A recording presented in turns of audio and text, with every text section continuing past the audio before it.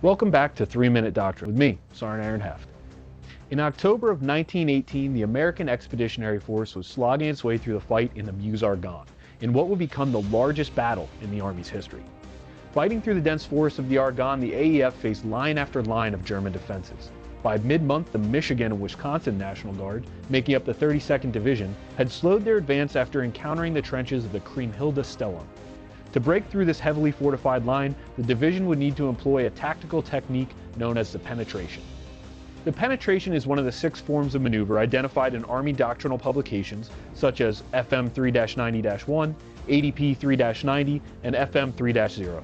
According to this doctrine, the 6 forms of maneuver are the envelopment, turning movement, frontal attack, penetration, infiltration, and the flank attack. Combined arms organizations accomplish their mission by synchronizing the contributions of all warfighting functions to execute these forms of maneuver. So what exactly is a penetration? FM 1-02.1, operational terms, provides common language descriptions of the tasks and maneuvers that make up larger Army doctrine. If you're looking to understand something described in another publication, operational terms is the place to check. According to FM 1-02.1, a penetration is a form of maneuver in which an attacking force seeks to rupture enemy defenses on a narrow front to disrupt the defensive system. By destroying the continuity of an enemy defense, a penetration allows for the isolation and defeat of pockets of enemy resistance in smaller sections. The penetration turns a defensive line into a defensive area and forces the enemy to cover more ground and defend in a way which they may not have been prepared for. A commander can employ a penetration when there is no easily accessible flank, when enemy defenses are overextended or weak in certain areas. For success in this type of operation, a commander must use overwhelming combat power and cannot hold back any forces until the initial penetration is ensured. Once through the initial defense, a commander must make sure that they designate additional units for follow-on support and mop-up operations to ensure the initial success is exploited rapidly. On 14 October 1918, a heavy barrage crashed into German lines, prepping the objective for the 32nd Division's next move. Elements of the division's 128th Infantry crashed through German positions, creating then exploiting a breach in the line and establishing defensive positions near the town of Romagna. Following the penetration of the line, elements of the 125th Infantry advanced, capturing the town itself and deploying small units to mop up remaining resistance.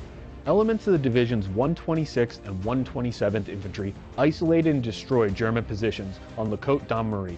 By the next morning, the 32nd Division had established a new front line and completed the penetration of the vaunted Kriemhilde Stellung. The 32nd Red Arrow Division was successful in their operation because they employed the elements of the penetration still found in our doctrine today. Focusing overwhelming combat power in one location, using shaping operations to fix and destroy the remaining enemy, and rapidly exploiting and reinforcing the success of the penetration. The 32nd Division would continue fighting with the AEF until 11 November, when the guns fell silent.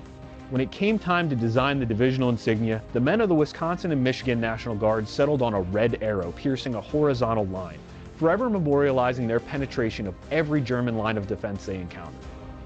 Though the equipment and uniforms have changed dramatically since the red arrow penetrated the Kriemhilde Stellung, the foundations of good solid doctrine remain the same today. Today, commanders can use ISR assets to surveil enemy lines for weak points, or exploit the breach with fast-moving mechanized columns. But remembering the basics established by those who came before us can help us reach success on a modern battlefield. So when you're planning your next offensive operation, remember to reference some doctrine and draw from the experiences of those who came before us.